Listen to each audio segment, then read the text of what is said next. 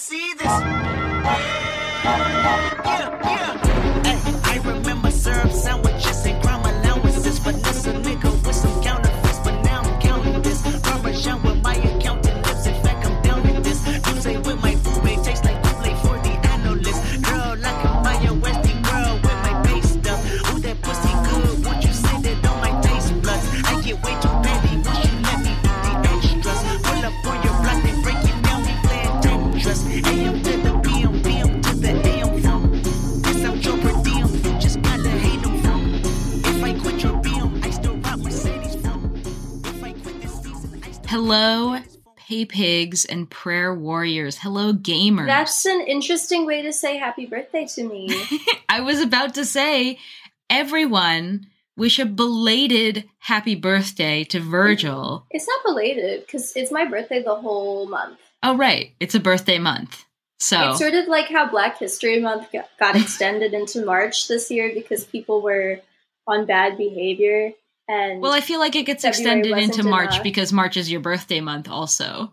So it Yeah. seems like it gets extended every year based on that alone. But then it gets extended a little longer after your birthday because of the bad behavior. March is all for me, Mm-hmm. and not for anyone else. Nothing True. else happens in March. No, nothing. You Nothing know at who all. I share a birthday with? Who? Chuck Norris. Oh. I bet you thought I was going to say Osama bin Laden. No, but- no, because I know his birthday is on a different day, but I don't That is remember. it's on my day. Come on. Oh, it is? Yes, I've said this so many times. I've said this I know on you've the said that he's podcast also a several Pisces. times. Yeah, and we have the same birthday. You have the same birthday. And you have the same birthday as Chuck Norris, which I think is very fitting. Right. And I was thinking that something that would be cool, my first name, last Mhm. name, Virgil Masters, Chuck Norris, not the same amount of syllables, doesn't really matter. But do you remember the Chuck Norris jokes of yesteryear? I do. I feel like it'd be cool the ancient if, texts. if we replaced them with my name, because Mm. I am also a narcissist. I don't know if he was responsible for those, I but don't I'm think he also is. like significantly cooler than him. Yeah. I think I was He's like a maybe Republican. too young when those jokes were coming out to like know what the pop culture significance of Chuck Norris was, and I mean, for remember most asking people my around that parents, and they time, were it like, was just "He's that just a guy." Yeah, most people around that time told me he was just a guy. He starred in a couple movies, but like none of them were like that He's not like Vin significant. Diesel. No, he wasn't really a Vin Diesel type even at the time. I mean, I guess he starred in like kids movies and adult movies, but like I don't think he was like comparable, in terms of like star power. I think it was just a fun guy. Because he was also in like a bunch of kung fu movies, so it's like, okay, he's like But really so was, strong. like, Bruce Lee. Like, what was Yeah. I don't know how it got to be Chuck Norris, but since we share a birthday, here are some examples. Virgil Masters does not sleep. They wait. I don't really get that one. Like they wait for attacks, I guess. On the seventh day, God rested. Virgil Masters took over. Ooh. If paper beats rock and rock beats scissors and scissors beat paper, what beats all three at the same time? Virgil Masters. Virgil Masters. Virgil Masters went to the Virgin Islands, and when they came back, they were just called the Islands.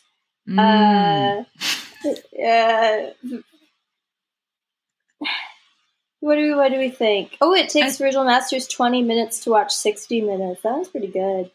Oh, I like that. It's kind of like those jokes that are like, to the Joker, crazy frog is just a frog. To the You know? Joker, a Philadelphia cheesesteak is just a cheesesteak. Exactly. And that's true for everyone else that lives in Philly also. Mm-hmm. I would say you could replace Virgil Masters in the place of both the Joker memes and Chuck Norris memes. And they both hold work. on. Virgil Masters tears cure cancer. Too bad they have never cried. That's true. I don't really cry. It's That's not true, you becoming. I do it once a year over like something that deserves it, and then I put like a them crying away. jag, and then you like Jag? yeah, it's a crying jag. What's a jag? It's like a very short, sharp cry. Well, I'm not gonna say how long I do it for. It's just I'll do it one time for the whole year over something worthy, and then I'll probably let everyone in my life know that I had my annual cry and what it was over, and everyone will be like, "Oh, that was a really good cause. That was that was a good reason to cry. It was very selfless." Sometimes it'll be over. It never has anything to do with my personal life. It's no, of course not. About the world, and I'll be like, "Oh, it's so sad that the world is in such a state," and I'll get myself worked up about it, and I'll do my annual cry, and then I'll put that away. And people are like, next year. You're so benevolent. Thank you. Last year, actually, I did my annual cry at your wedding, and they were like very epic tears of joy. Because I was like, "Oh, you look so hot." It wasn't. I was like, Kenny looks so good. Well, when I did come to see you for your birthday, you did spend most of it in the middle of my sentences telling me that I look really hot. You did, and I think that what matters not are the words that you speak, nor the content of your character, but your physical appearance. Yeah, that's wise and sage wisdom that you have there. You're listening to Big Soy Naturals. Happy a new episode now that I'm a different age. I used to be 26, kind of the shit age. 27, it's going to be a lit year for me. And it's also my Saturn return, but I don't really subscribe to the idea that anything can get in my way or bring me down. And you can follow the Big Soy Naturals on social media at Big Soy Naturals everywhere. We have a Patreon. If you wanted to give me a little birthday present, you could give us money at patreon.com/Big Soy Naturals, where you can also listen to bonus episodes. It's not, you don't just give us money, get nothing in return, although if that's what we gave you, you should be happy with it. You should be grateful. And you can follow me individually on social media if you would like. I'm commodify this everywhere that matters. And you could slide into my DMs and say happy birthday to me, and I might respond or I might block you depending on if you've got a good vibe and if your profile picture is cool and what sort of things you're doing on your account. Sometimes you guys message me and I look at your page and I'm like, I don't need that near me. So you should get right before you come talk to me and then say happy birthday to me. Yeah, I am she, her, Zoc everywhere that matters. You can't say happy birthday to me, especially this month. No. And you know, I'll let you know when it's my birthday. Then you can slide into my DMs. But for now, Kendall is a Virgo. Stay out. Kendall is a Virgo. If it was not incredibly obvious from the everything about everything, this podcast is also a Virgo. And one more thing about this podcast, we have a Discord now. Would you like to hang out with us on Discord? You can. It's not like a Patreon exclusive thing because we thought about it, and honestly, and I know that there's like people that we know that do this, and I'm gonna cough and imagine that I'm saying guerrilla radio show, but I do think that the idea of like paying someone money to hang out with them on Discord is a little bit cucked. And I don't want to feel like I'm financially dominating you any more than I already am by calling you all pay pigs. And I don't want you to feel like you're a customer for talking to me. You are absolutely you're not a customer customer for listening to me. You're absolutely not a customer because you know what? The customer allegedly is always right, and you guys you are not.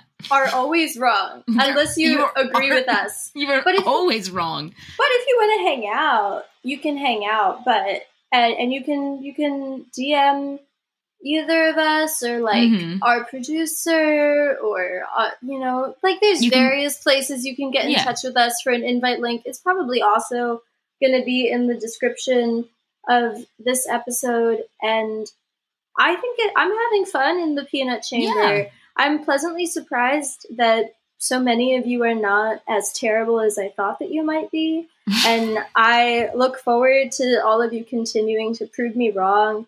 I do have a pretty low opinion of all of our listeners. And I don't think a lot of you are smart based on the people that have reached out to me with stuff to say have never been people that have impressed me. With some notable exceptions, I've gotten some good book recommendations from some of you, and you know who you are, but like, there's quite a few of you that like, it's not great out there.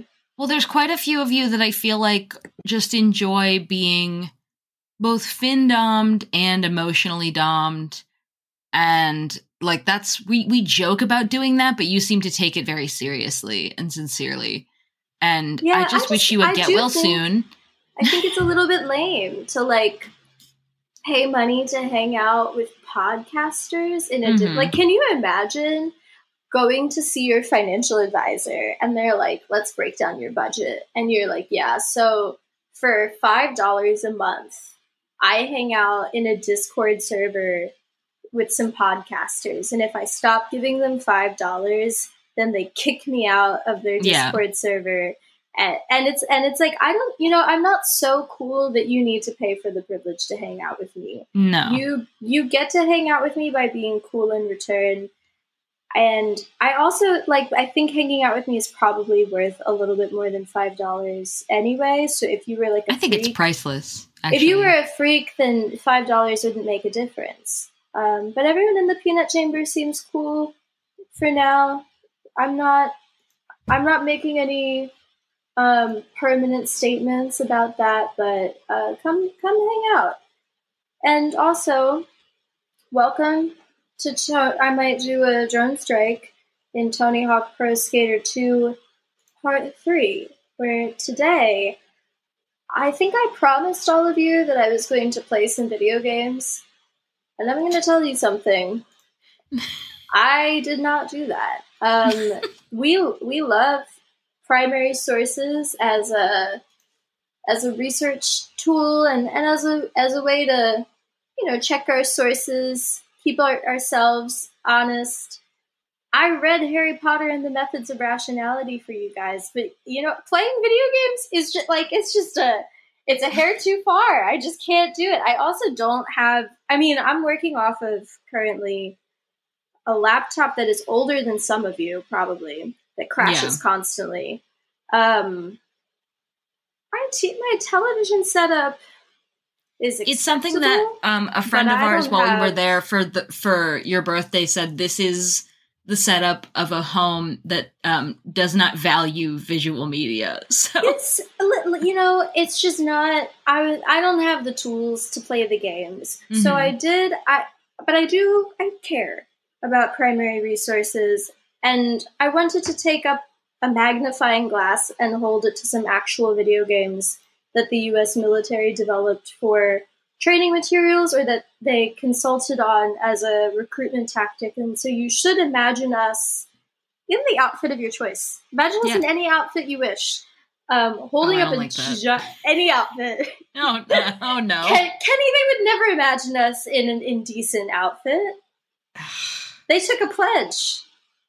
They took a pledge? Yeah. When did they take a pledge? Was I there? Yeah, we were all there. What's the pledge? I pledge allegiance to the naturals. To Big Soy Naturals. And I believe in no God but God, the Father Almighty, maker of heaven and earth, of all things seen and unseen. I believe in one holy and apostolic podcast. I believe in the forgiveness of sins by you and I. The resurrection of the dead by me. I think I'm going to take that part. Okay. Okay. And life of the world to come. You can be in charge of that part. Oh, okay. So you're like a necromancer, and I'm like a bringer of life. That's fun. I'm not necromancing. I'm bringing them back to dead, like, for real. They're not going to be zombie types. Oh, okay, they're smiting. You're smiting. In a way. I don't think that you smite when you resurrect the dead. Okay. We can work on this, but they took a pledge. They can't imagine us in indecent outfits. So don't worry. And listeners, feel free to continue imagining us in acceptable outfits. We are holding up a giant magnifying lens, and we are melting each branch of the military like ants as we look at these primary sources, which I did not play, but I did do a lot of research on. And I think Kenny has played some of these, and you're just gonna have to like take our word for it this time that we took someone else's word for it rather than having done it ourselves. But I trust my sources. I checked their sources, and I checked their sources. I watched YouTube videos of people playing games, and I don't know how you guys do that for fun. It was incredibly unpleasant. I was reminded of dating teenage boys when I was a teenager, and going over someone's house and having to, like, I wouldn't do that. It's key to watch the ones with no commentary where someone is just silently playing the game, because men, that's as also per usual, like dating a teenage boy. It is kind of like dating a teenage boy, yeah. And people pay money to see people do that, and it's like you could just date a guy. I'd imagine that boys are still doing that, or not boys, like adult boys. And you could still have that experience if you wanted to for free. If you just get like on Tinder or something. Anyway, the first game that I want to talk about is America's Army. And America's Army is a unique game, or it's, I don't know if it's that unique anymore, but it is important in the history of military collab video game development, because it was the very first game that was funded and created by the U.S. military expressly as a recruitment tool. And it was released on May 22nd, 2002, a little over 6 months after Ludacris's 24th birthday on September 11th, 2001. But the recruitment tool as game's coincidental release timing that, just it lined up so well with the attack on, I wrote down our great nation. I don't know. I think I was getting into it. You were getting the character. On the attack of the United States, the greatness of this nation, hotly debated. Debated and determined to be not so great by me. But the timing of this, with some wars that we were about to get into, and maybe a need to recruit more people into the military, completely a coincidence, unless you believe in your heart that George W. Bush let Osama hit those towers because he was goofy. It's up to you, dear listeners, but the xenophobic frenzy that the United States was like whipping itself into at the moment definitely helped with military enlistment. But, and here's a little investment tool. It's always important to hedge your bets. You don't want to put all your eggs in one basket. That's real investment advice, unless that basket is banana coin, and then you can put all your money in banana coin. Put it all in there. Because it's success guaranteed, it's failure proof. The value of banana coin is always going to go up. You should ask Peter Thiel's dressage horse, who's also investing. Is it Thiel? We've been saying his name for like several episodes. Well, it's Thiel then. Peter Thiel. Where'd you get that from? I don't know. I think I was listening to too many white Spaniards pronounce Barcelona, and I just got kind of wrapped up in myself. But, as someone who rides dressage horses, I have Peter Thiel's dressage horse jockey invested in Banana Coin as well. Just the jockey? Just the jockey. I'm working on getting to Peter. All right. But it's all about networking. I got to climb up the ladder, as it were. But I'm getting there. Okay. Peter Thiel aside, just because maybe you can look into the future because you know when 9/11 is going to happen and you know that it might be good for recruitment, you don't want to assume that just because maybe hypothetically some people knew that Ludacris's 24th birthday was going to be a day that we always remember and never forget. Lane, producer Lane, can you add in here that Ludacris song, just like a little bit of it? The part where he goes, "I'm a Virgo, get my sign right." Yeah. Get the time right. It's 9/11. I'm a Virgo. Get my sign right. Born on the worst day. On a cursed day. This tower's crumbled on my motherfucking birthday. Okay. But it might be still a good idea to have some other potential avenues for military recruitment. Because in 1999, since history was ending, the Army's recruitment numbers, they were at a 30-year low. In 1999, the Army had missed its target number by 7,000 recruits, which was at the time, and so far, the worst showing in the history of the all-volunteer force. So this was around the time that the big brains that run our nation got the idea to do a little video game. And who would know better than hedging your bets than Lieutenant Colonel Casey Wardinsky, which I believe is a familiar face. Polish last name. And he was also the director of the U.S. Army's Office of Economic and Manpower Analysis. We're going to throw out another acronym because they love acronyms. It's OEMA, OEMA. Not a great acronym, not a word. Nope. But he was essentially at the time the Army's top economist, and he was working on his Army-funded doctorate in policy analysis at Rand's Pardee Graduate School, and the Rand Foundation is a federally funded think tank, and at the time it was conducting research into why teens were not attracted to the Army. You ever want to be using federal dollars to work at a think tank on teens' attractions? What are the teens up to? What are the teens attracted to these days?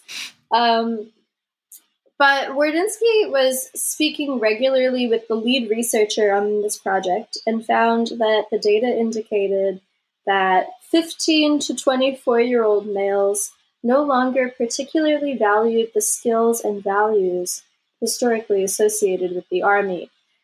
These are not my thoughts on what those values are, but in his own perception, those values of the Army are leadership, discipline, patriotism, doing something for the community, traveling the world. I would say that doing something for the community, that can be defined broadly. It's not saying doing something good. And they definitely do something for the community. And also, breaking mailboxes, kicking puppies. You can travel the world. You can travel the world. That's one of the travel. When I imagine traveling, I picture something different from what the military is probably picturing. Right. I like to get snacks when I travel.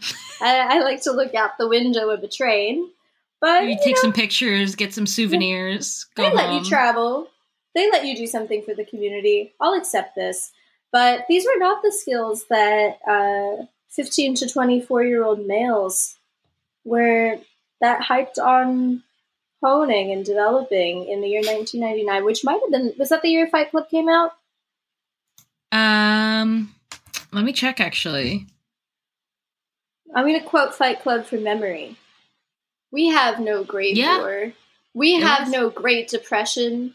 Our great war is spiritual. Our Great Depression is our lives. And so that's where young men were in 1999. They didn't want to join the military. They didn't want to do anything for the community. They wanted to hallucinate Brad Pitt and have sort of tight little slutty outfits. They wanted to have kind of an erotic relationship with the Brad Pitt that they created in their mind, who is them.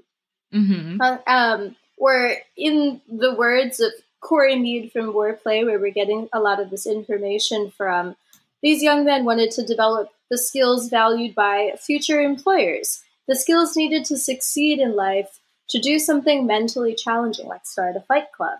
They wanted to enjoy their lives. They wanted to get paid right away, or at least learn the things that would help them find a well-paying job later on.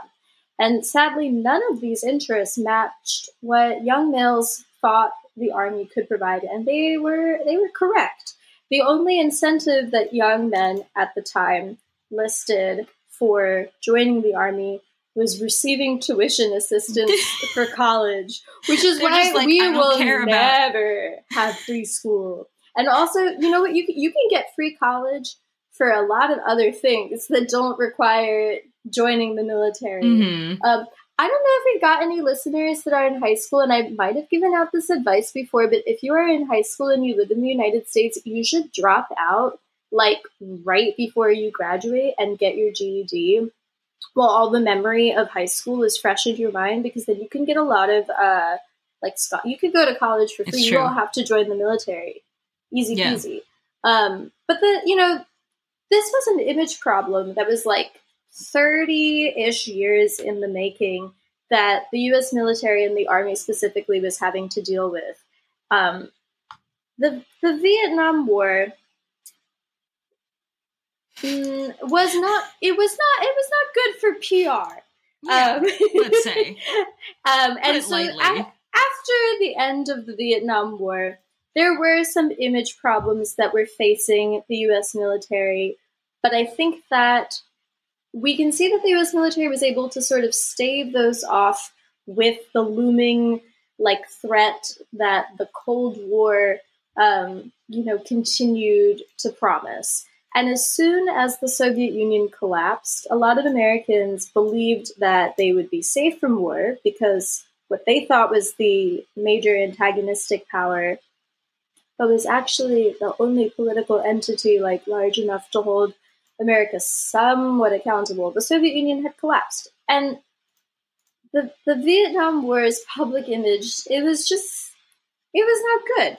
Mm-hmm. That had a lot to do with television, suddenly being a thing that was in everyone's home. And so the military wasn't able to manage the narrative of the war the same way that it had in the past, with sort of carefully picked photographs, carefully broadcast statements of certain people in the military rather than just kind of the everything of everything. And also the war was a bad war in terms of, was America doing a good job and looking good at doing things? But that was, I think, compounded too by the technology that came out or not came out in the 1960s, but became a lot more democratized, and people got to see just the reality of war. And the reality of war is not, especially film photography. It's not good for recruitment.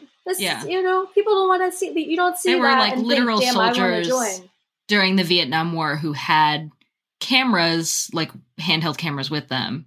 And that's not something that was really something that could be afforded to soldiers in previous wars. It was usually there was a war photographer who was going to be there the entire time. What was on your little hand camera could make its way back to a major news station. Yeah, and via this was back when there your were wife, your 4 friend, channels. There were your brother. 4 channels. Yeah. So everyone got to see the Vietnam War's public image was so bad that it killed the draft. And I mean, I can't see into the future, but I think that the likelihood of there ever being a draft again is very, very low. And a lot of things would have to move into extreme circumstances for the draft to be revived because of how bad the public image was following the Vietnam War, and it was able to be managed somewhat by, creating the truth, and I'm going to put that in scare quotes, that people only join the military because they want to. And so now it's an all-volunteer force of people who really believe in the mission rather than just like randos. And by really believe, out of like graduating high school. Yeah, people who want, I guess, like free college and are stupid. Yeah.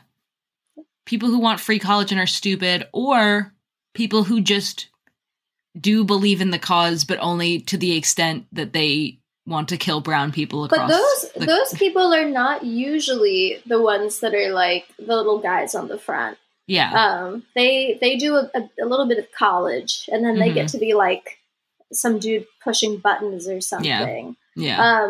But, be that as it may, there were many, many reasons cited by the young men of 1999 why they didn't want to join the army and why they wanted to join something else, such as a fight club. They didn't want to join the army because they thought that it was going to lead to a loss of personal freedom, which they would get from starting a fight club. They thought that military service was irrelevant to future careers. It was actually going to hold them back from their prospects rather than move them forward. And that they were worried that they might hate the army once they were enlisted, which a good hunch. And they were worried about the loss of a normal lifestyle. Yeah. And well, so this isn't what necessarily we call a PR crisis. Yeah, and this isn't necessarily derogatory of the 90s, but it was an era of it was very individualistic, and it was an era where I think a lot of people we doing generational discourse. Well, I think it's. Would you say that their Great War was spiritual, and that their Great Depression was their lives? Well, I would say culturally, they there was a lot of cultural backlash against the office drone. Everyone and their dad had a 9 to 5, and a lot of the cultural pop culture zeitgeist was about how terrible it is to be someone who works in an office and gets a middle class pay. So I can't and the rigidity of that was something that a lot of younger people were trying to fight back against. Fight back is a strong term, but it's how I think emotionally it was an emotional truth. I think the other thing to point out here is that for all of the reasons cited as most popular for not wanting to join the military and the army specifically, the one that would probably come up from young people today, if you asked them why they are not interested in enlisting, would be that they don't want to get hurt, that there's a safety risk. Yeah. And I think that you can see here that people not citing that is evidence of the exactly feeling that people had at the time that we were done with wars. Yeah. And they were done with to wars. To be fair, they didn't know that 9/11 was just around the corner. That at that point, Ludacris was only 22. Yeah, what they were afraid of most was rigidity, loss of a normal life, having to buzz your hair and salute a guy it was every all time. Lifestyle things and how it was going to affect them individually, because there was no reason for people who weren't, super paying attention, 18-year-old boys not paying attention to politics and history. There was no reason for them to think that on Ludacris's 24th birthday, things were going to change. And when I think if you were to poll young people that joined the military in the immediate aftermath of Ludacris's birthday, 9/11/2001, a lot of that would maybe not be that they changed their mind about the lifestyle that the military would afford them or the opportunities, but sort of a sense of wanting to be in service. And so there was no reason for people to think that either in 1999. And, not wanting to just assume that 9/11 was going to happen, the military was in a PR crisis. And they wanted to find a way to improve their image in order to get more young people interested in joining. And even worse, not only was the military's reputation publicly at an all-time low, the army was ranked lowest of all. Teens rated the army as by far the least desirable of the 4 military branches of service. They claimed that the army was low-tech, sweaty, dirty, and dangerous, and for people who have no other options in life. According to these teen respondents, the Air Force was high-tech and elite, I guess because they used planes. The Marines were elite and sweaty, but they were not low-tech, although this is not true. The Marines are, like, pretty low-tech because they're just, like, ships. And the Navy was in the middle ground of, like, not as elite as the Air Force, but okay. But the Army was located in the absolute lowest quadrant of ranking. No one wanted to join the Army. That's like, it's like if you join the military, at least you join the Air Force and you get to fly a plane. And you get to make loud noises like once a year in whatever city you live in, and they do those like demonstrations. Yeah, the shows. Yeah, the air shows. It fucking sucks. I hate it. My dogs hate it. But so this is we're in a certified PR crisis for both the military and the Army, and I would never work for the Army ever. But if I put on I'm the white Don Draper hat, and like how would I solve this? It's like I think I would have some of the same ideas. It's like you would want to improve what the image is that people think of when they think of the military. And so when I think of like a parody of improving military relations with the public in the 90s, I would think of creating like a cool cereal box mascot who skateboards, like some kind of like very cool mascot with sunglasses. Are you allowed to skateboard in the military, you think? Well, that's what I would change that. That's what I would do. In the 90s, it would be like, now you can skateboard. Yeah. You can like, oh man, I've got this lame skateboard, and then it's like a guitar riff as a fucking tank rolls over the skateboard. It's like new, improved. Like, we've got this new improved, like, vehicle that it's much cooler than a skateboard. Join the Army. Do you think that the reason that there's, like, an Adderall shortage right now is because they're not putting enough sugar in cereal anymore, and so there's, like, no, well, I have been to... holistic alternative? I have been to the aisles recently. I've been to the grocery store aisles, and I don't think it's that they're not putting enough sugar in cereal and kids stuff, because they still have... They still have some snacks that are color changing, and like yogurts that have like neon colors. Okay, so I don't think it's that. I have to talk about video games, but can I make a confession to you? Yeah. So raised vegan, as you know, I could only watch from afar as my peers ate their snacks during lunch, and since I wasn't friends with them because I'm a Sigma male, and I have been from a young age. I didn't have friends because I was an iconoclast and I marched to the beat of my own drums. But that meant that I couldn't ask them what they were eating. And I don't know if you remember the snacks that were popular when you and I, in the immediate years after 9/11, were young kids eating snacks from the grocery store, but they were. I don't think it wasn't obvious what they were just from looking at them. They took all kinds of shapes and colors. And you really needed to experience it firsthand. You needed to, yeah. You needed empirical knowledge. There were moments where you would be like, hey, what's that? As this person put like purple glop like all over their food, and they'd be like, oh, it's ketchup. When that was the hyper reality we were living in. When I moved out of my parents' home and I had to go vegetarian in order to eat free food, because free food tends to be pizza, I took that as an opportunity to try out some of the snacks that I only saw from a distance. And so are you familiar with like that cheese that is like, it is orange, like it is not the color of cheese. Yeah. And then there's like these little like long stick crackers, but they're not that long. They're like finger size. Yeah. But they're thin. Yeah. And so with that, there's also a red stick, a little red stick that comes with it that helps you apply the cheese to the cracker.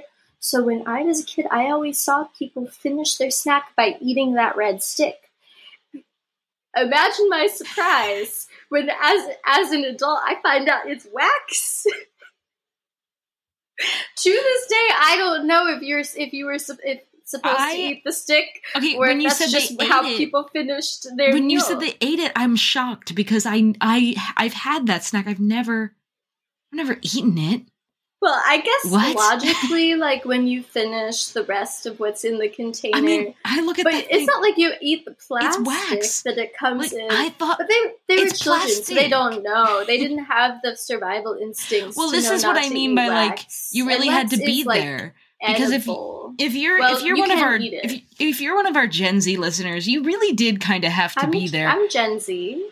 Well, I mean, like, you know, I'm talking about the 15-year-olds that listen to us. I don't know if they're Gen Z. They might be like the next Alpha thing. or whatever the hell it's called.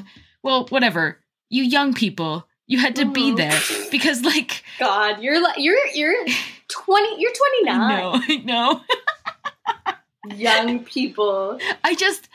There were so many, like, things that were, like, clearly hazardous that we were ingesting. It was kind of like how I imagine the 50s were when they were just putting lead in everything and they were just like, it's fine. It's you know like what that. you're doing when you're like young people? I realize it's not you like making yourself old. No. It's you creating distance between I don't want like you and the 21-year-old illiterates. Because really, like 8 years is nothing. No, I don't think of myself as old. I do think of myself as like pretty young and sprightly. But you're like, I'm not the same as you. No. Okay. All right. I've read books. We're all going to put ourselves in the mindset of being the white Don Draper. How would we approach this PR crisis that the military is in? I'm going to read off some suggestions that were initially given after the minds in charge of recruitment at the Army asked for all hands on deck to brainstorm, and I'm going to use a word that I learned from our Discord, scrum. Scrum is when you have a meeting and you work in tech. Some of our listeners do that, but I don't mind them. So they were scrumming, and these were some of the options that they proposed. Perhaps personal computers could be given to new enlistees, or recruiting stations could be relocated to areas with greater foot traffic, such as the mall. Perhaps teenagers could be offered laser eye surgery to join the army. Perhaps the jails could be emptied. Perhaps Ethiopians and Somalis could be recruited to beef up the army's numbers. So, what in the fresh hell is when you're this? brainstorming, it's like no ideas are bad ideas. So they were like, let's give everyone a PC. So and it's honestly, like mall, laser eye different surgery, is and then that? it just goes like right to like, let's recruit immigrants and prisoners. Yeah, like, but there we go. honestly, how different is that from like, free college or whatever? It's like carrot. So Carrot stick. Yeah, the stick is that you have to join the army. That's Patrick Henry, who is the Assistant Secretary of the Army for Manpower and Reserve Affairs, stated that young Americans needed to be convinced that the Army was not an employer of last resort. To this end, the Army had to find a way to link together emerging technologies and a soldier's drive towards self-edification. And so as a part of this effort, the Pentagon raised its recruitment budget to a record-breaking $2 billion a year. This was in 1999. Mm-hmm. You look up their recruitment budget for this year. It's going to be different. But it is so interesting to look at this time and realize that 9/11 really did change everything, because the military was in crisis, and there was they were grasping at straws, The idea of emptying the jails in order to fix the recruitment numbers, and there was like a real image problem. Yeah, I'm manifesting a future like this pretty soon. I think that we're about there, and that'll be part 4.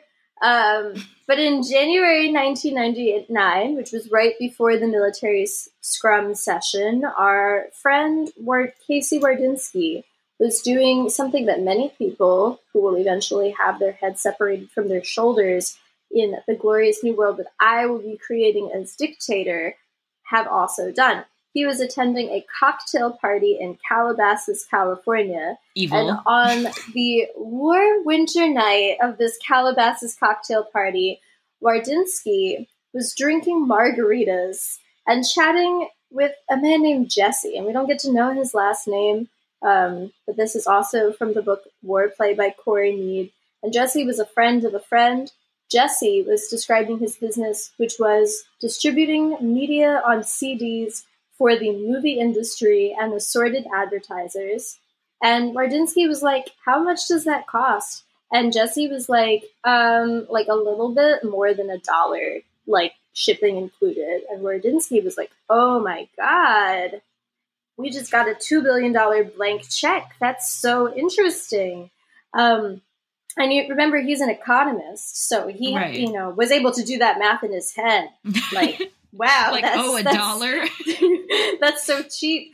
Let me do some calculations really quick, like the fucking Minority Report. $1 per he was household like, in America. As an economist, that's a pretty good deal. Plus, this CD distribution aspect had another key aspect, which was that it would cut out the middleman. Because in other forms of recruitment, it's either like you have to pass some kinds of standards in order to get a commercial on television. You have to like not be so strange that you get thrown out of a high school when you're recruiting like high school students. There's like always an intermediary in the other like methods at the time of recruitment.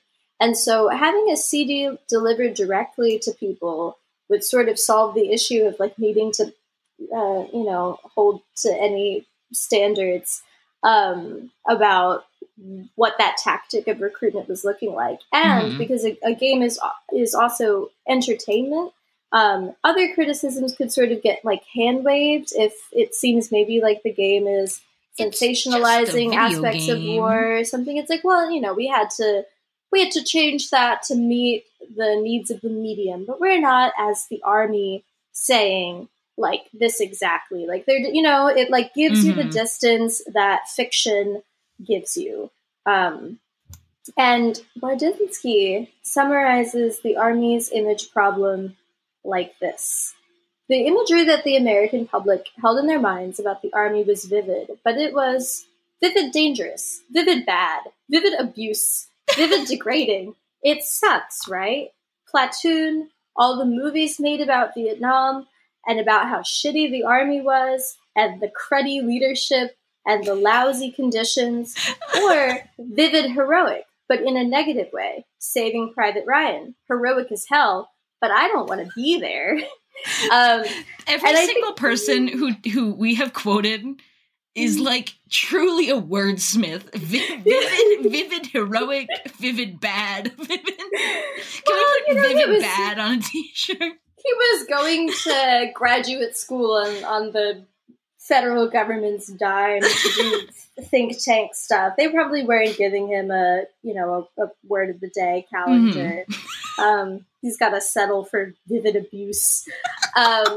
Wardinsky, I think, tellingly also said that Army veterans can do more harm than good in terms of like image spreading of the military and the Army, and in particular. He said even if they love the Army, the stories that veterans tell are going to be vivid because no one wants to listen to some boring story about hanging around the forward operating base, eating steak and lobster served up by Brown and Root in an air-conditioned mess hall in Fallujah. They want to hear about the ambush or getting blown up or how you overcame the screwed-up army. So even if He veterans said, "You love are the not Army, MASH. You're not a member. You're not like fighting the good fight. You're in an air conditioned house eating surf and turf." So even if veterans love the Army, the stories they are going to tell you are about somebody getting blown up. So from a recruiting perspective, they're not our friends. We have no friends. And I think that like is so key, because this is true. Like, the average experience of someone who is in the military is like sitting around until something like incredibly violent happens either at their own direction or to them. And it is just like sitting around getting McDonald's. They've got like McDonald's on base.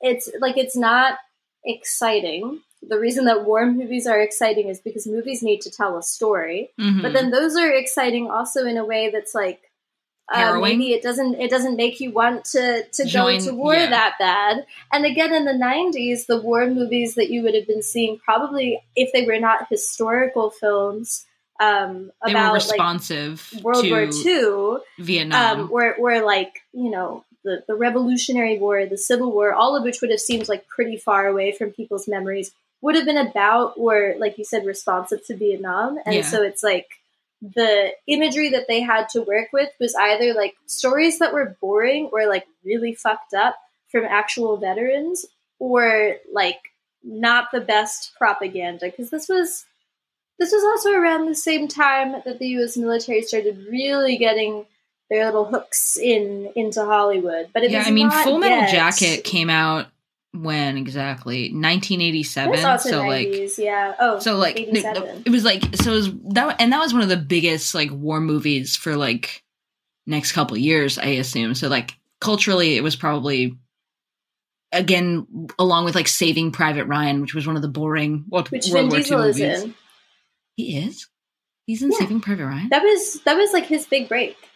I don't know why I blacked him out. Oh my God, you're right. He wasn't. I'll never forget anything that Vin Diesel is in. But you know, so it's like they had a media problem. Yeah. And I think that I want to think about that as we like go through some of these games in conjunction with the marketing tactic that sort of advertises that these games are realistic, because they might be based on like real aspects of war and legitimate aspects of military training, but it is a less truthful realism than what you would hear from a veteran who's like, yeah, we sat around all day and ate McDonald's and then my friend got blown up.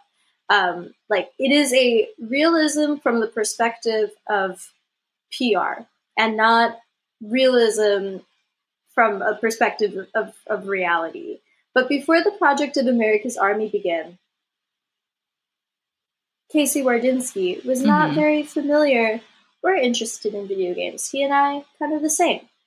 What he was interested in was like reforming the traditional recruitment paradigm, which was more of a numbers game. He said that like many recruiters, they didn't care about the kids. They only cared about getting those kids to sign up for the Army. They were all about quantity and not quality because of the incentives for getting like. Yeah, it doesn't matter if those kids are like dumb or violent or kind of incompetent or unathletic. They're going to be all of those things. Because who wants to above. join the fucking Army when they could be starting a fight club? Wardinsky was after the kinds of recruits that could succeed and spend their entire lives in the military, and he set out to make a game that would attract them. The military had already been like spending a lot of money towards creating training games, which we had talked about a little bit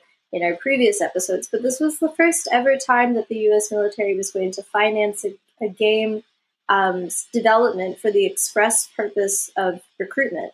And he wanted to create a recruitment video game that was going to be successful in changing the military's image and bolstering the recruitment numbers for several reasons. One was that America's Army was going to be explicitly designed to target 12 and 13-year-old boys, which is cool.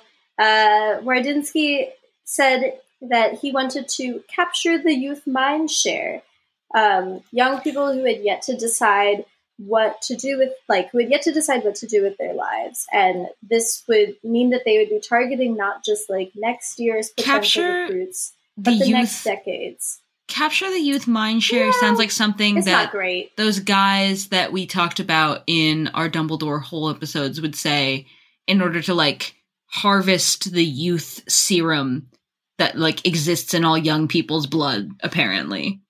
It's not great. It doesn't sound good to say out loud. And he says when a kid starts thinking about what he's going to do with his life, it's not at age 17. It's more like age 13. You can't wait until they're 17 because by then they will have decided that they're going to college or a trade school or they'll already have a job that they're planning on staying in. You have to get to them before they've made those decisions. I'm going to say right now, and maybe there's an institution that is an exception to this rule, but I think anything that requires you to be 13 years old to believe in the tenets of what it is trying to sell you on. Yeah. Not at least 13. Do you know what but we need to get you specifically at 13. Not 13 and up. When I was 13. When I was 13. What'd you want to do? I wanted a Doctor Who tattoo when I was 13. Oh, I honestly, if you got me at 13, I'd be the same as I am now. Yeah. I didn't want that shit. Well, no Doctor Who's tattoos. Well, this is what I've said about you before, is that you're very consistent. But I just think, in general, you are an exception to the rule. Most 13-year-olds have poor... And an iconoclast. You're a maverick, in some ways. My role on the commune would be trendsetter. Yeah. Yeah, and you'd be very good at it. And no one would be like, hey, we need an electrician. They'd be like, thank God we have a trendsetter. We have someone who can tell us what's hot and what's not. Mm-hmm. I feel like something that a lot of people who, still believe in the goodness of institutions, they're always like, I can't believe someone would say this out loud. That's so crazy that someone would say something evil out loud. If you just even tap the surface of any major institution, industrial complex, what have you, you'll find that they'll just say it to anybody.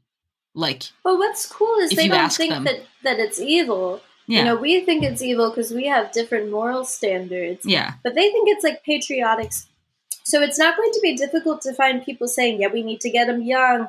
We need to get them before they've developed their own systems of thinking. We need to get people who are not old enough to make decisions. And 12 and 13 is also that is too young to have a recruitment officer in your school. Yes. They only have those in high school for a reason. Fun.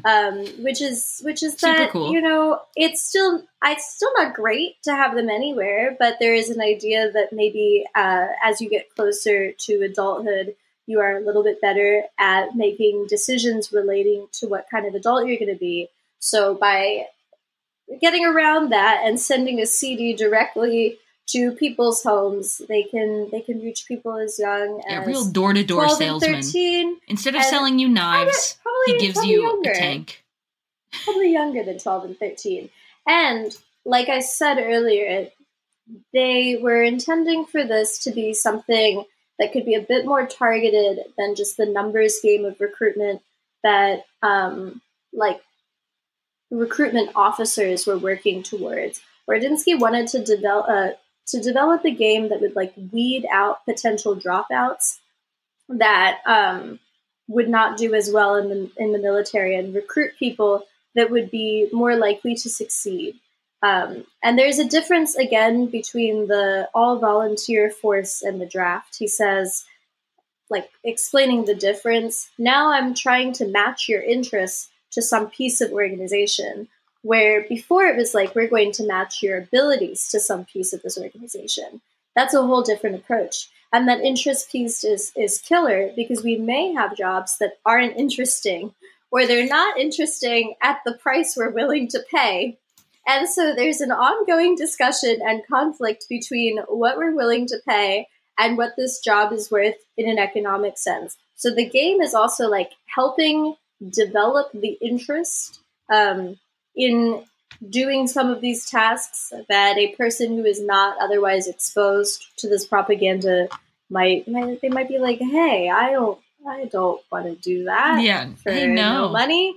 But if you have fun playing a game for 5-6 years, if you start playing it from the time that you're 12, then maybe by the time you're 18, the idea of doing something that has seemed fun to you in a game and that you have been told is realistic doesn't seem as unpleasant as it would have otherwise. And that's important because at the time, and now still, the Army dropout rate is real high. Really high. People join and they learn, oh, this shit fucking sucks. It is 18%. That's not good. Yeah. And the training because immediately, what are you doing when you enter the Army? You're going to boot camp. And what's at boot camp? You gotta wear a bunch of ugly clothes, a bunch of guys who are gonna berate you all fucking day long and tell you you're worthless. And girls now. They let girls join. And girls. There's gonna be women who also do reverse misogyny on you and tell you that you're also worthless. And I think reverse misogyny is when a woman does it to a man. I think it would be regular misogyny. Right. It'd be regular misogyny. And then also reverse misogyny. And then also reverse misogyny. Probably. I would imagine that anyone who is dumb enough to join the Army but who has a little bit of brain would probably drop out unless they were super backed into a corner once they joined. And the training cost is around $100,000 per soldier. So that dropout rate is a pretty serious financial loss. And so a video game as a recruitment tool can also let people test drive, basic training and actual battle. And Wardinsky saw America's Army as a way that he could weed out those who might drop out at a greater expense to the government at a later date. And so the game was developed specifically towards meeting that goal. He wanted it to not just be a first-person shooter that's fun, but one that requires investment before it yields reward. And so at the time it was unique because it required basic training to start playing the game. He wanted you to feel like getting to the battlefield was a reward in itself. I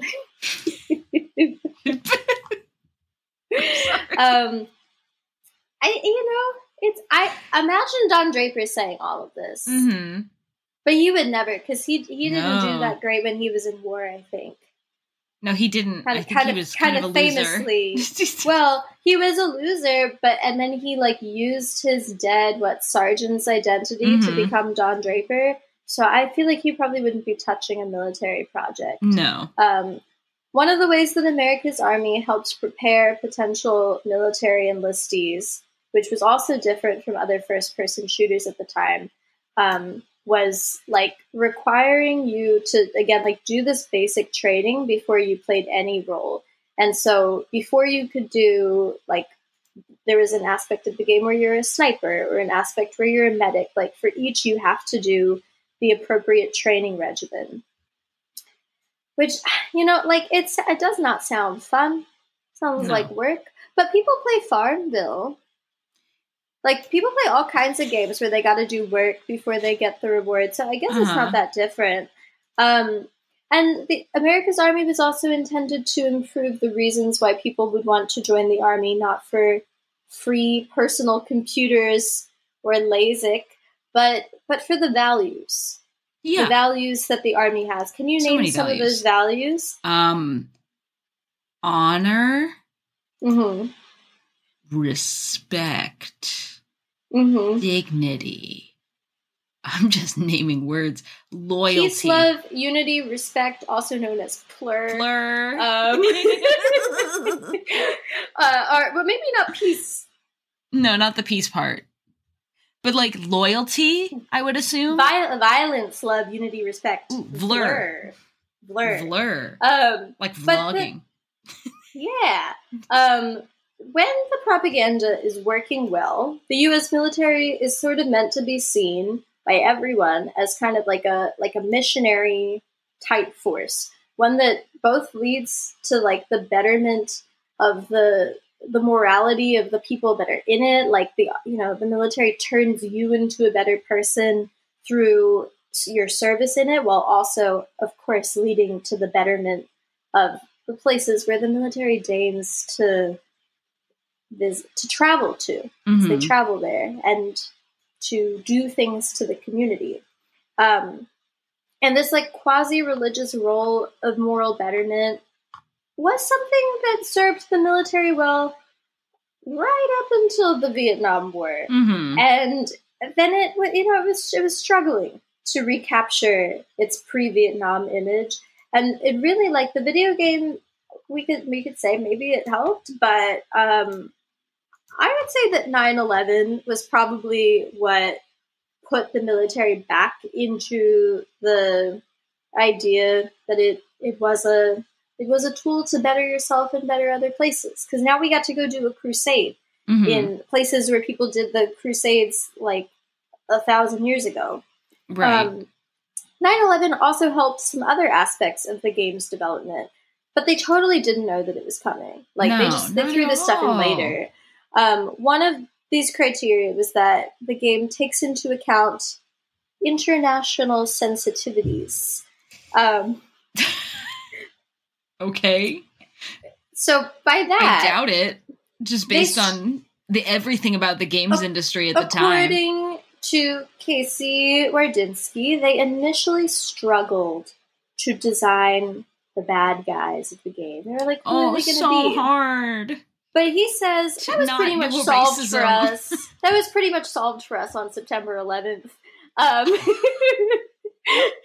like, okay, we can just do Al Qaeda.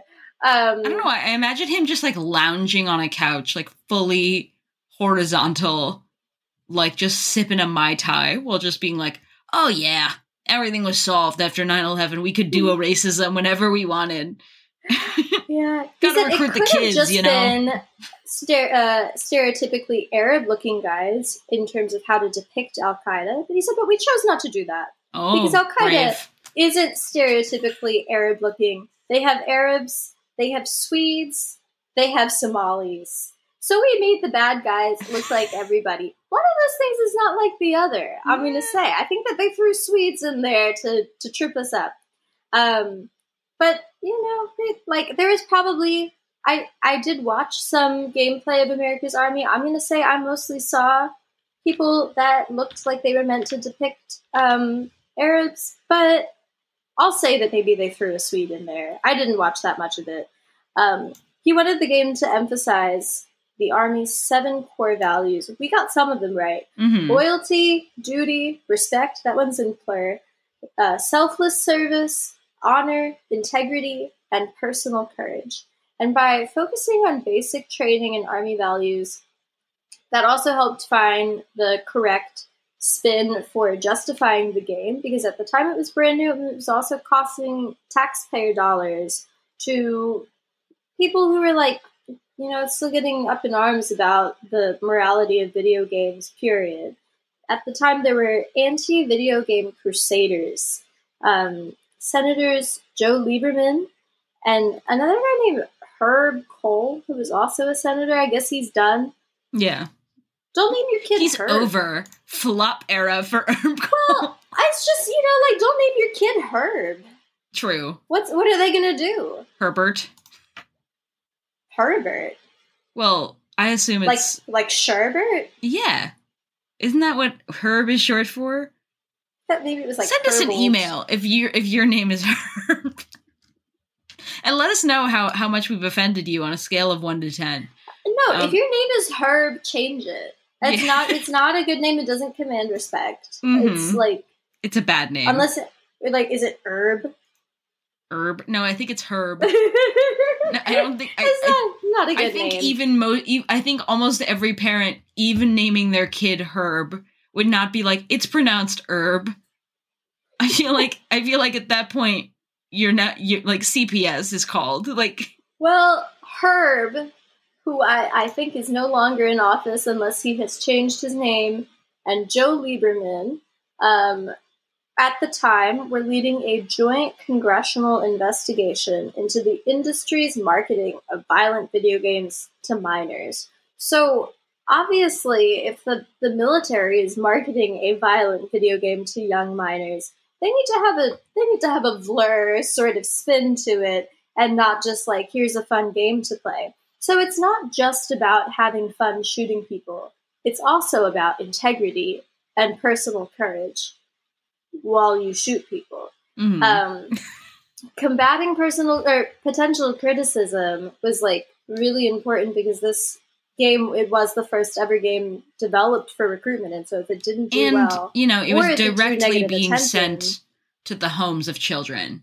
So the idea, I assume, government sending a CD to your home. Yeah, they're sending a CD to your house. What happened to personal freedom? This is why I don't vote. We're already around want the them time to know where I live, where they're starting to send like games where they're starting to put like video games in cereal boxes, right? We're not there yet. That's different. That's random. Well, I'm just saying, like, we're not at the point where just like a video game is in every home, right? But a computer is, right? Yeah. So like the idea of like a fun little game full of flashing lights and colors being sent to the home of your child, and it turns out that he's like getting recruited for the army, or that it's like super violent, which was also a big discussion at the time, was like video game violence, like was the hot topic at the time. I think we're going to get to a point where we're going to talk about Bill Clinton. Coming. Yeah, Bill Clinton reading the Mortal Kombat ad from the magazine. But like, they're trying to combat that exact criticism from happening, because that was very common around the same time that they were doing this. Wardinsky created a little research division in the game's development team called the Red Team. And the Red Team's job was to review the existing anti-game literature in order to figure out like what areas America's army would be most vulnerable to criticism, which is what helps them sort of build their Vlur defense. And by anticipating some of these criticisms in advance, Wardinsky hoped to guide the game's development in a way that would avoid or at least minimize these concerns. So 2 examples of anti-game activists. So I was not really alive yet. I was merely a child. They did not think of me, but they should have. 2 examples. One was Lieutenant Dave Grossman, who wrote the best-selling book at the time, On Killing: The Psychological Cost of Learning to Kill in War and Society. And then Jack Thompson, who was a Florida lawyer who had made many like public and media-driven lawsuits that made him, according to the book Warplay by Corey Mead, the bane of the video game industry. So Grossman had this book, where the primary argument was that video games and simulations desensitized soldiers to the act of killing. And Thompson was like, well, I guess all lawyers are sort of, like New Jersey, looking at, driving up to accidents and then offering their services. So he was suing video game companies on behalf of parents that had lost their kids in school shootings. I guess I respect the hustle, but yeah, well, it just does seem like something that a Florida lawyer would be up to. Columbine was a big point of contention in the discussion. Ooh, we're so close to Columbine time. Yeah.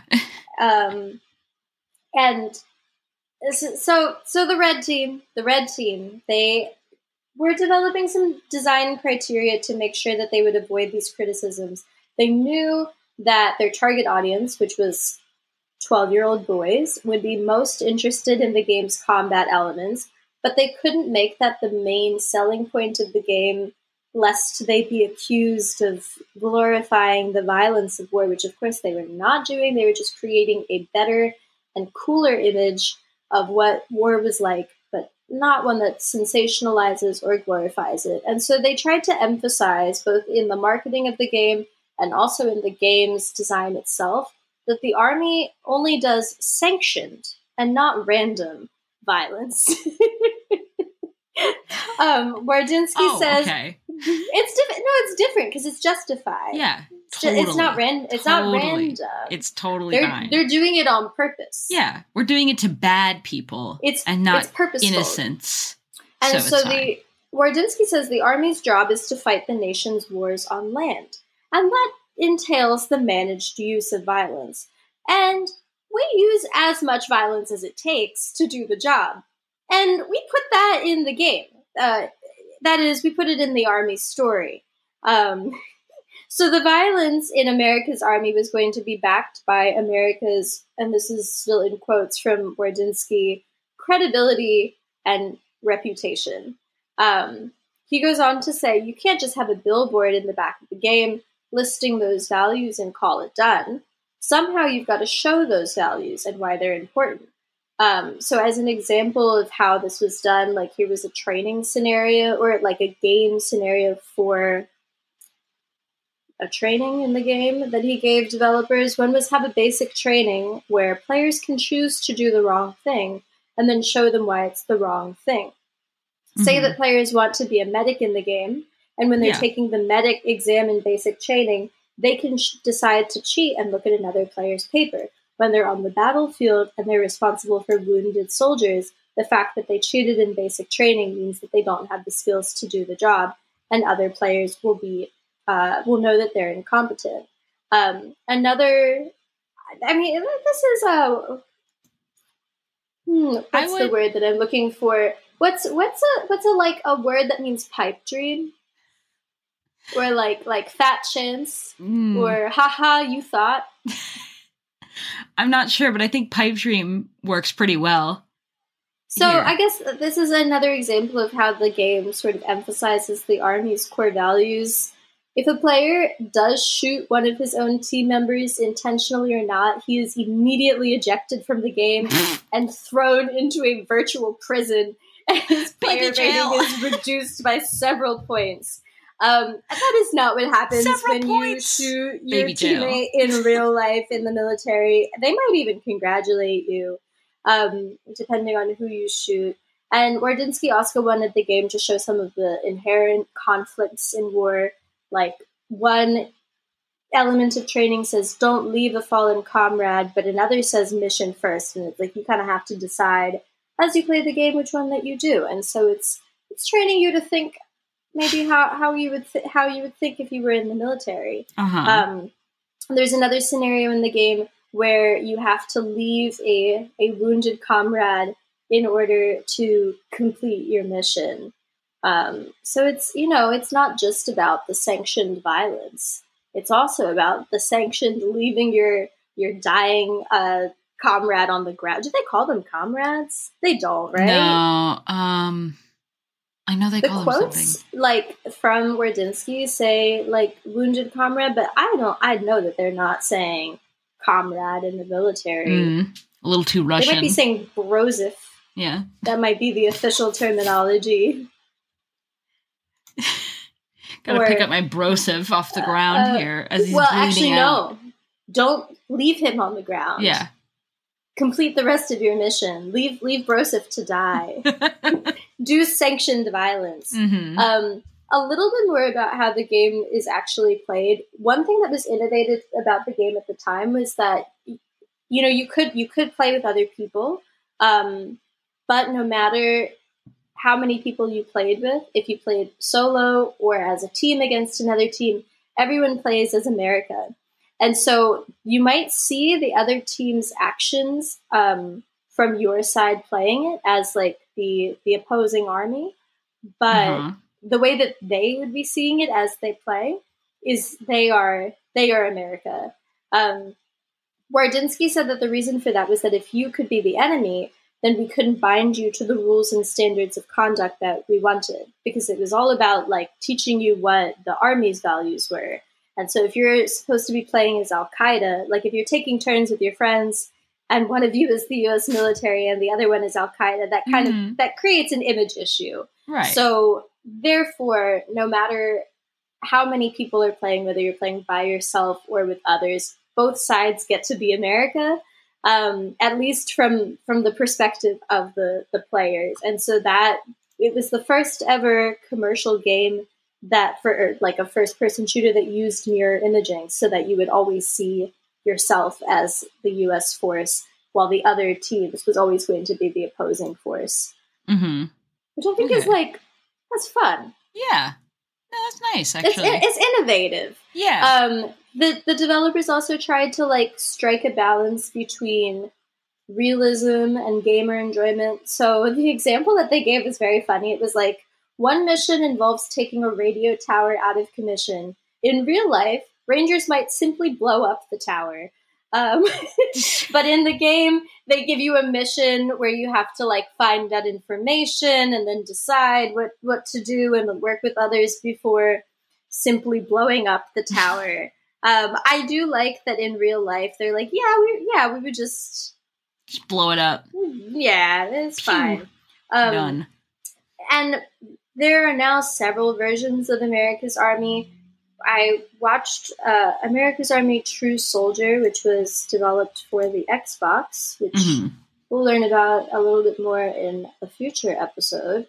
But True Soldiers is also a first-person shooter, like all of the other versions of America's Army. There is a 9-part individual training section. Like it is school.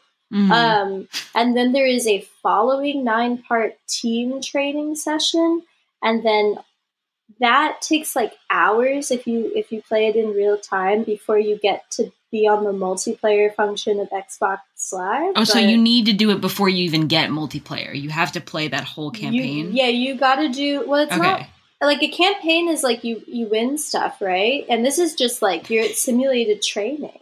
Like it's just. Yeah, campaign can also mean the story, but that's not a story either. That's school, like you said. So it's like 18 hours if we're going by like parts, right? If I'm thinking on average, each part is like an hour, and there's 9 parts to the training session, and then there's 9 parts to the combat, and each of the 9 parts is an hour. That's about 18 hours minimum of time that you have to spend. Don't people have, like, things to do? I would hope so, but apparently not. The game is also, like, super text-heavy. Like, it requires a lot more reading than I would have expected out of a video game. And, like, it's not subtle about how it is sort of trying to get you to think again about what the Army's values are. The very beginning of the game says, like, it opens with the logo, and then beneath it are sentences that go, empower yourself, defend freedom, and then there's like a gun sound, Sick. And then you get to do basic training, and then there's also a part where it just like, it literally just reads you a speech, and it goes, on June 14th. So, wait, Lane, I need you to do dramatic music. Okay. On June 14th, 1775, the Continental Congress created the Continental Army, which, after the Revolutionary War, became the United States Army, the U.S. Army, and the millions of soldiers who have served over the past 2 decades have been guided by the core values of loyalty, duty, respect, selfless service, honor, integrity, and personal courage. These values have been the bedrock of the most critical component of the armed forces, responsible for defending U.S. interests worldwide and for winning the nation's wars. As the largest of the 4 armed services in terms of personnel, state-of-the-art equipment, infrastructure, and training facility, the U.S. Army brings talented soldiers together with cutting-edge technology and training to produce the most capable and respected military organization in the world. And would you believe that continues on for 8 more paragraphs? It's just like God. Lore. Oh my God. About the Army. It's so much. can you skip this? Like, can you like rapidly press through it at all, or is it like? I don't know, because I was watching YouTube videos, so they were showing me the game as it was played. But I hope so, because like that's a lot of words about for shit. Very specifically, like a first person shooter where like you're just like, I just don't. It has a multiplayer function, right? So it's supposed to be COD. It's supposed to be Call of Duty. Call of Duty. Yeah, it's pre COD, but yes, it's like it's definitely like, that. It's that aspect to it. Like, there have been games that have come out already that are like this. That's what they're basing this whole game off of. Oh my god, this is so many words. Maybe they're trying to weed out in their recruitment tactic the ones who are illiterate. Since they've been having trouble with that. I don't think you need to be literate to join the army. You don't, but I'm wondering if maybe they're just trying to weed out the people who get bored easily. You just need to know something. A, B, C. I want to understand X and Y, because those are the ones on the Xbox. I'm just trying to understand the motivations for making this game so text heavy. They're trying to, well, okay. Haunting the game's launch was the specter. The specter of Columbine. In 1999, the very year that they were scrumming about what to do, Eric Harris and Dylan Klebold, if you are not familiar with the history of Columbine, they were two guys that sucked, and they killed 12 students and one teacher in their high school, Columbine High School. And we know a little bit more now about what was going on. But at the time, school shootings, they were novel, and people were trying to figure out why. Rather than now, I feel like we're like, they were losers, and that was why. It was like, they were losers. What could make these guys do this? They were losers, and they had access to a gun. And that's pretty much it. That's all that it ever is. Yeah. But then, school shootings were new back then. They were trying to make sense of something that you can't really make sense of. And so one of the things that was coming out in the immediate aftermath of Columbine was that allegedly Eric and Dylan were both fans of first-person shooter games like Doom, which came up in our first episode.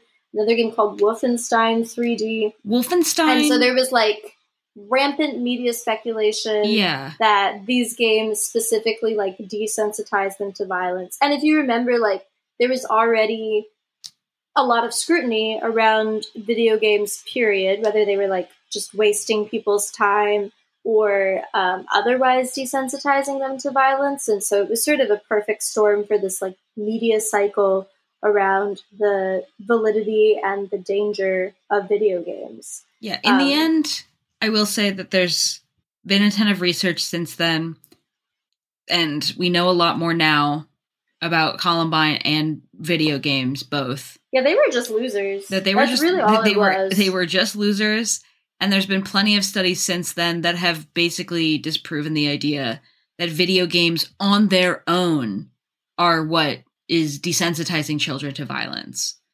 It's a cultural shift. Casey Wardynski was worried that upon the release of America's Army that there were going to be headlines everywhere about the Army's using taxpayer funds to make Columbine 2.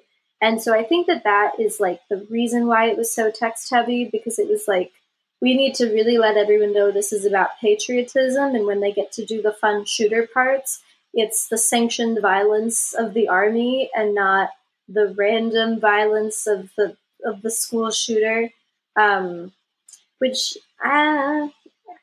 you go in the Army when you're a loser also. Yeah. Which I think is, there is something there, because I was thinking about how these games are exported, like maybe America's Army too, because it was a free game that you could download on GoArmy.com. But that one was like intentionally a recruitment tool. But all of the games that are like it, that use American soldiers as the perspective of the characters, and also American wars or American like locations of enemies, that the experience of playing it would be very different in terms of like what it desensitizes you to and what it encourages you to think if you are an American playing it versus if you are a person who like wanted to download a free game and you live in a different place. And I think that depending on who you are and where you're from, that it would either sort of encourage you to view the American army in the light that America's army and games like it want you to see it, you know, to see like the perspective of being an imperialist force in other places and using sanctioned violence is just something that is normal, or and almost like a God-given right in a way, like, that it's divine. Maybe you're a Swede and you see yourself portrayed as the other in these kinds of games. And I'd imagine that the like psychological experience of playing something like that or having a game like that become popular in, even if you are in the United States and you're American and you're Swedish and you're like, I can't really distance myself from shooting me, the Swede in Al Qaeda. Poor Swede. I was innocent. Like, I was simply Swedes in Al Qaeda. I was like, simply holding my lutefisk and just having a good time eating my stinky fish. Lutefisk is a very stinky fish. If you're Swedish, send us an email at sorry@bigsoynaturals.world. Let me know how you feel about playing first-person shooters. Does it make you feel bad about yourself? Your identity? Does it give you problems? And I like just want to reiterate what Kenny was saying. We have data about Columbine. We've got the numbers. Other mass shooting type events, and there is no evidence that like video games, that countries that are the most into video games are the countries that experience the most gun violence. Like if that was the case, then there would be some kind of correlation. The countries with the most deaths from gun violence are not the ones that spend the most on video games. The United States is like, it's like Spider's George. So, but I do think that is an interesting fact to keep in mind. And I don't think I have any conclusions that I can personally make from it, but it's like, with all of the other countries, if you're playing these first-person shooter games that are exported mainly from the United States and mainly having you like slip into the perspective of an American, maybe that like connection of shooting doesn't feel as seamless as it does if you are an American and you're not having to slip into any perspective. You're just like embodying someone that is in the military, which is a little bit more close to home and like something that could realistically happen than if you are Swedish. So I don't know, something to think about. But because Columbine was on the mind, the people behind America's Army really wanted to make sure that like it was clear to everyone that this game wasn't going to be training you to do a Columbine. It was going to be training you to do like an Abu Ghraib. May 22nd in 2002 was the opening of the Electronic Entertainment Expo. E3, baby. E3. Do you know about that? Oh, it's a major expo for video games. It's where a lot of video games currently are announced. So like people who are into releases of video games are waiting with bated breath to see what Todd Howard will lie about next of what he's going to put in his video game. He always likes to lie about like the next Fallout is going to have fully interactive like AI fucking NPCs that are going to know how to pronounce your name. And he lies. And he's like, the game just works. And he lies again. And it's a very fun game for us all to play if he's going to lie or if he's going to tell us that Skyrim is getting remastered for the 15th year in a row. and they're going to add new water textures. And E3 seems like a place where you would get Funko Pops.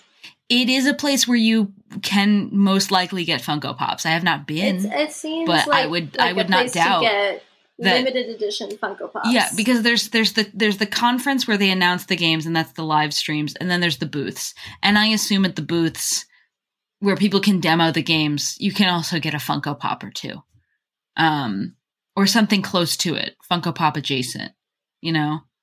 It seems like Funko Pop's ground zero. Yeah, but this was also the location where they were going to release America's Army. It was going to make its debut on the public stage, the world stage, the Los Angeles Convention Center, which I think now is called the Crypto.com Arena. That's where America's Army was launched, and it is now one of the most popular video games of all time, and is considered by the Army to be its most cost-effective recruitment tool ever. And again, with the specter of Columbine, Wardynski was very concerned with how the mainstream news media was going to react. But I think he wasn't thinking about how anyone that said anything slightly negative about the military and the immediate aftermath of 9/11 just got killed on public television. You couldn't say shit. So I think if there was going to be a negative reaction, this game would have needed to come out before Ludacris's birthday, and that's probably why it didn't. Yeah. But America's Army was intended as a tool for recruiting gaming teenagers into the military, and so it was going to be available for free. You could get hard copies also for free. You could download it at goarmy.com, .gov? .org? Maybe? I'm going to look this up. I do not recommend going to GoArmy. Let's see. I'm typing in .com. It is .com? That feels wrong, because, it's not a commercial. I mean, okay, it is a commercial entity, but I feel like they should be .gov, unless .gov. They or just .org at least. You know, like an organization. Yeah, .gov doesn't take you anywhere. It should be .gov. But you could download the game by going to goarmy.com, which I do not recommend. Or you could get a hard copy there. There were also going to be hard copies available. You notice we're speaking in the past E3 tense here. You can no longer download America's Army off of goarmy.com. Do not try, don't go. Is that true? Yeah, they shut down America's Army servers, I'm pretty sure, recently, this year or maybe last year. Why don't I know this already? I'm pretty sure, right? Well, we're gonna have to take your word for it. Yeah. But I might be also thinking of a different military recruitment game, but I'm pretty sure I'm thinking of America's Army. That they shut down the servers. You know, they only pay $50K, for when you join. Really? Yeah. Okay, yeah, so you cannot download America's Army from GoArmy.com, but the game is available to play from several different places. You could definitely download it elsewhere. Yeah. I don't recommend it. It's very boring. You can. Yeah, it's a lot of fucking text. So he was like, it's going to be controversial. It wasn't. Casey Wardynski remembers that on that day, he got a message on his BlackBerry and I'm going to mention several things that are blasts from the past in a second. He got a message on his BlackBerry from Lori Mazoff, who was the game's public affairs specialist. America's Army had made the front page of the Los Angeles Times. Wardynski was like, is that good? Mazoff was like, it's great. The article didn't make mention of anything controversial. As Wardynski walked around the convention center, he received news that the Associated Press and Reuters had picked up the story. And here we go. The game had made the front pages of America Online and Yahoo. And he determined that all the coverage was neutral to positive. One website pennyarcade.com. Okay, I have even called it the best misappropriation of tax dollars I have to ever. interject here. Pennyarcade.com is a website that used to be, and I'm not sure if they still do, it's a video game webcomic. It's a webcomic about video games, and they also wrote reviews of video games as well.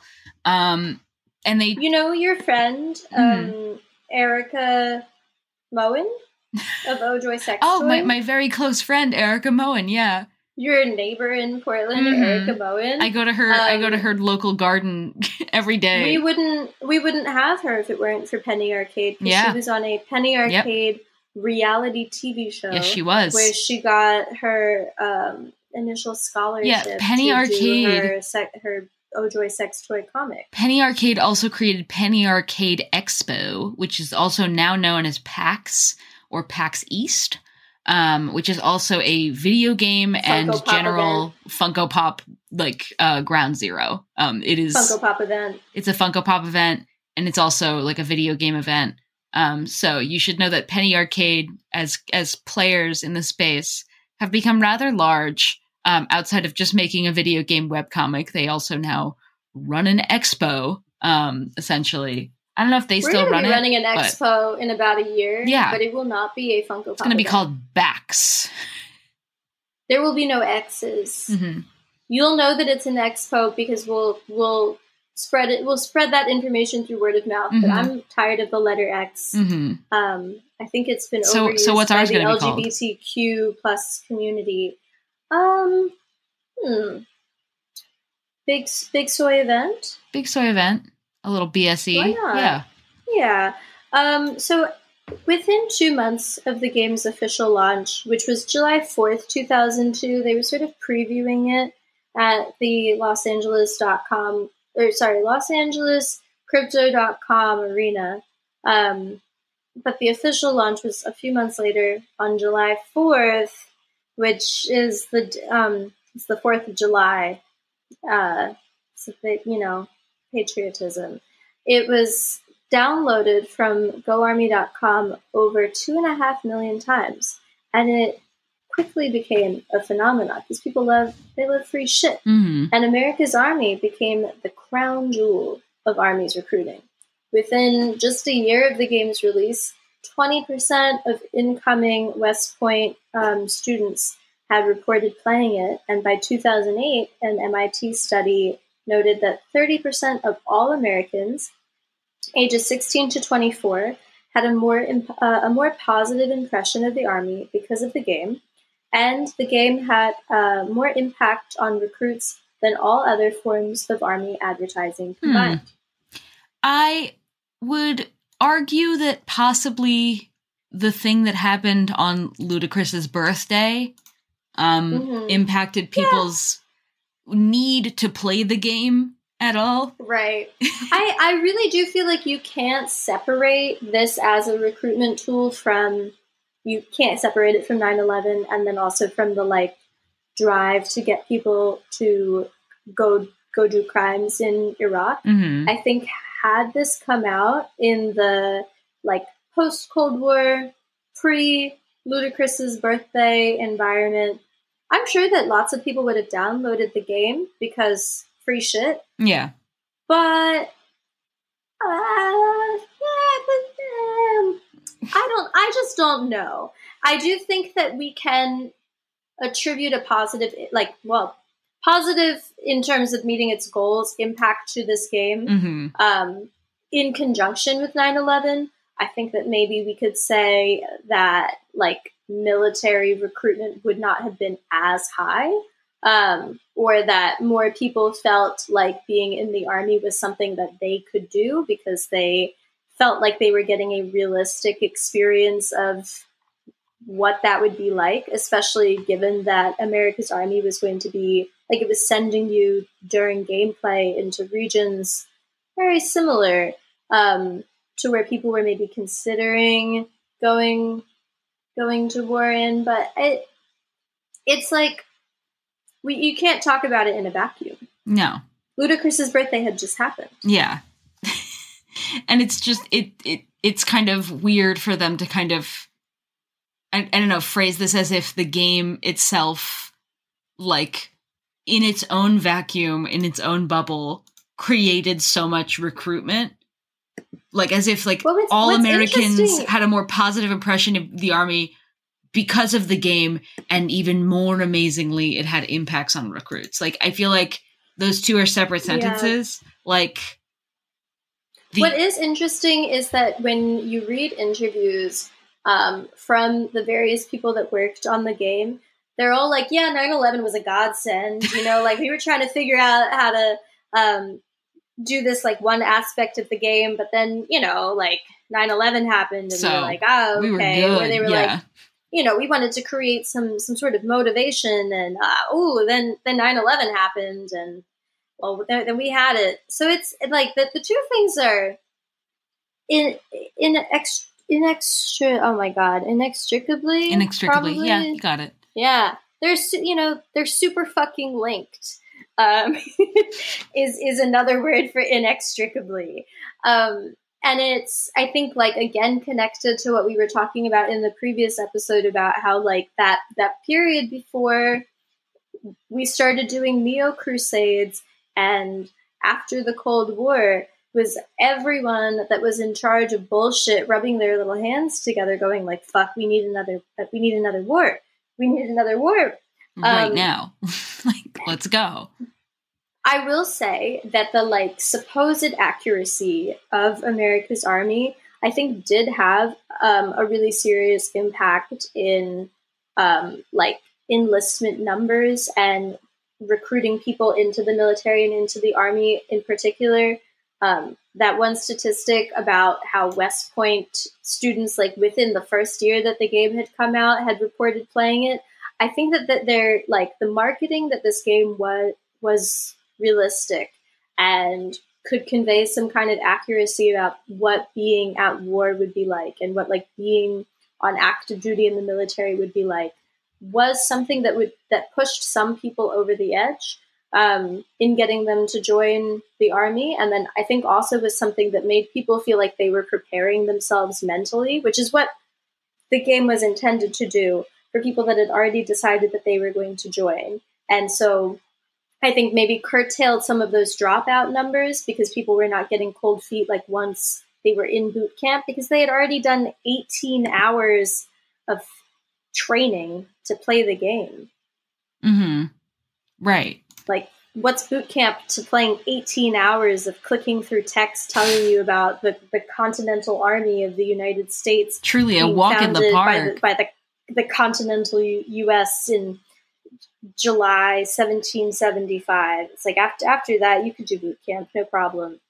The accuracy does not derive from giving you a simulated experience of ordering McDonald's in Afghanistan and sitting around until one of your friends blows up. It's more accurate from the depiction of the weapons, the uniforms, some of the missions in the game, as well as the, like, geographical backdrop. That part was pretty accurate. Or the Swedes running at you. That part was accurate too. And so, like, that also is, you know, it's like picking and choosing what the realism is. But it is I think a powerful, like, marketing tool, because it gives someone the sense that they have an idea of what being at war would be like in a way that wouldn't be possible with a first-person shooter game that is, like, in space. Mm-hmm. Or it has you, like, fighting a war in a fantasy location, or even in a historical location. And if it is a place where your country is, like, actively at war, and then you're playing an American wearing the same uniforms that Americans in the military wear, using the same tools, like, simulated, that the military uses, you know, you start being like, oh, yeah, that could be me. I could do that. He's just like me for real. So, I had 2 more games for us to talk about, but we spent a while talking about one game.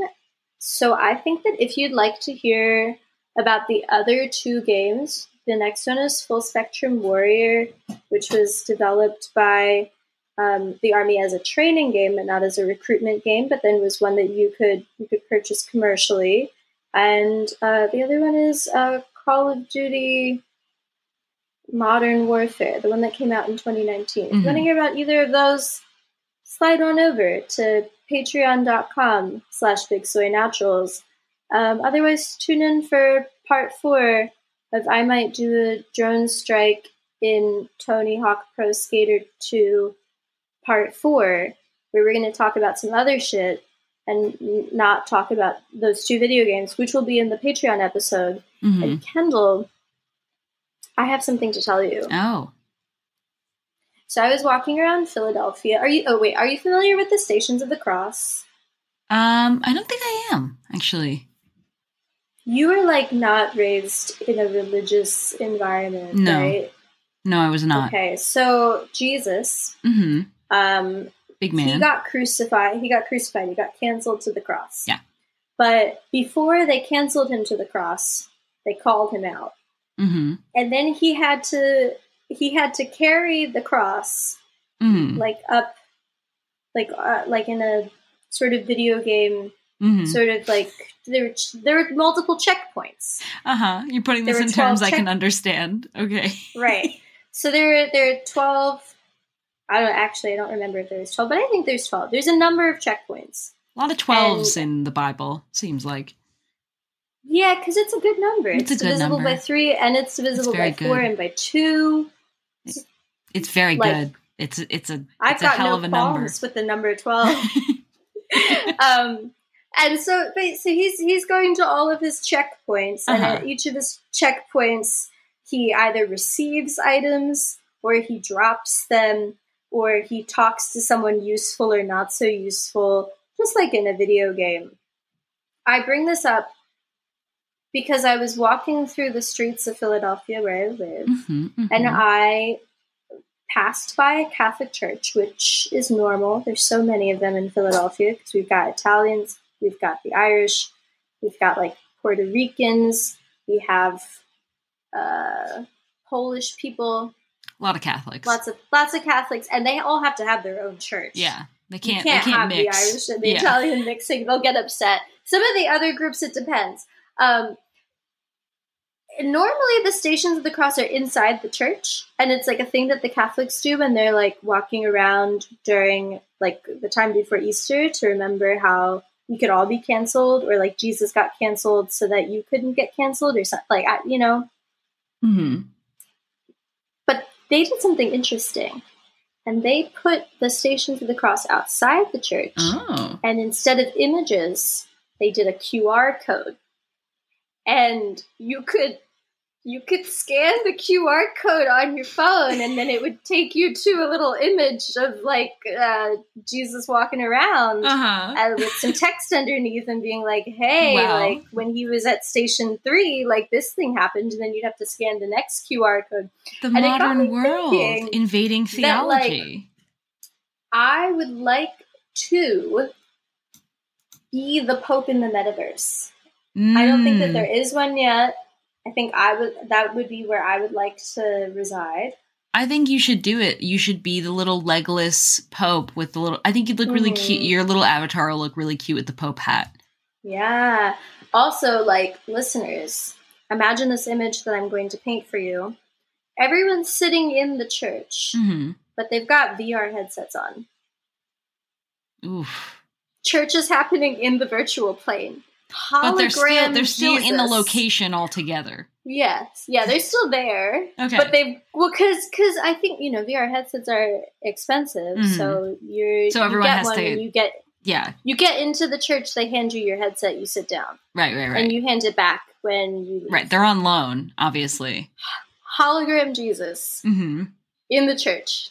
Got it. Okay. VR headsets on. Oh, I love this. Electronic dance music plays. I love this.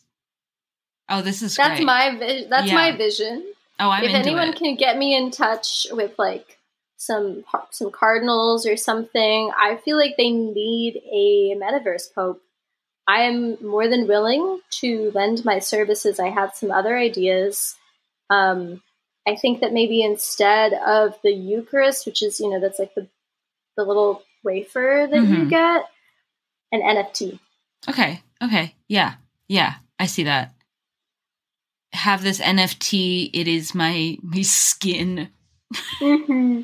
These are my pixels. Mm-hmm. This is my code. I give it on to you. You know what? And with that, I think we say goodbye. Goodbye. Dear Go to Patreon. Patreon.com/BigSoyNaturals. Go to Patreon.com/BigSoyNaturals, and you can continue to hear us. But if not, goodbye, dear pigs and prayer warriors. Bye. Bye. You gotta see this.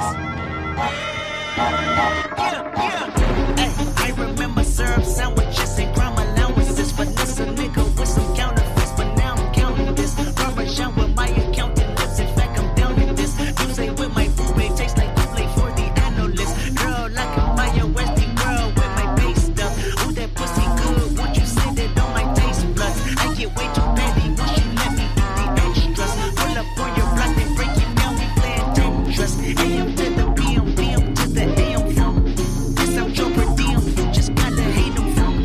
If I quit your BM, I still rock Mercedes from. If I quit this season, I still be the greatest funk. My left stroke just went viral. Right stroke put a baby in a spiral. Soprano see me like to keep it on the high note. There's levels to it, you and I know. Bitch, be humble. Bitch, sit down. Be humble. Sit down. Be humble. Bitch, sit down. Be humble. Sit down. Who that nigga thinking that he frontin' on women? Get the fuck off my stage, I'm the same man. Get the fuck off my dick, that ain't right. I make a play, fucking up your whole life. I'm so fucking sick and tired of the Photoshop. Show me something natural like Afro with your pride. Show me something natural like ass with some stretch marks. Still a take you down right on your mama's couch in polo sock. Hey, this shit way too crazy. Hey, you do not amaze me. Hey, I blew cool from AC. Hey, Obama just pays me. Hey, I don't fabricate it. Hey, most of y'all be faking. Hey, I stay modest about it. Hey, she elaborated. Hey, this that great poop on that AV on that TED talk. Hey, watch my soul speak. You let the meds talk. Hey, if I kill a nigga, it won't be the alcohol. Hey, I'm the realest nigga after all. Bitch, be humble. Bitch, sit down. Be humble. Sit down. Be humble. Bitch, sit down.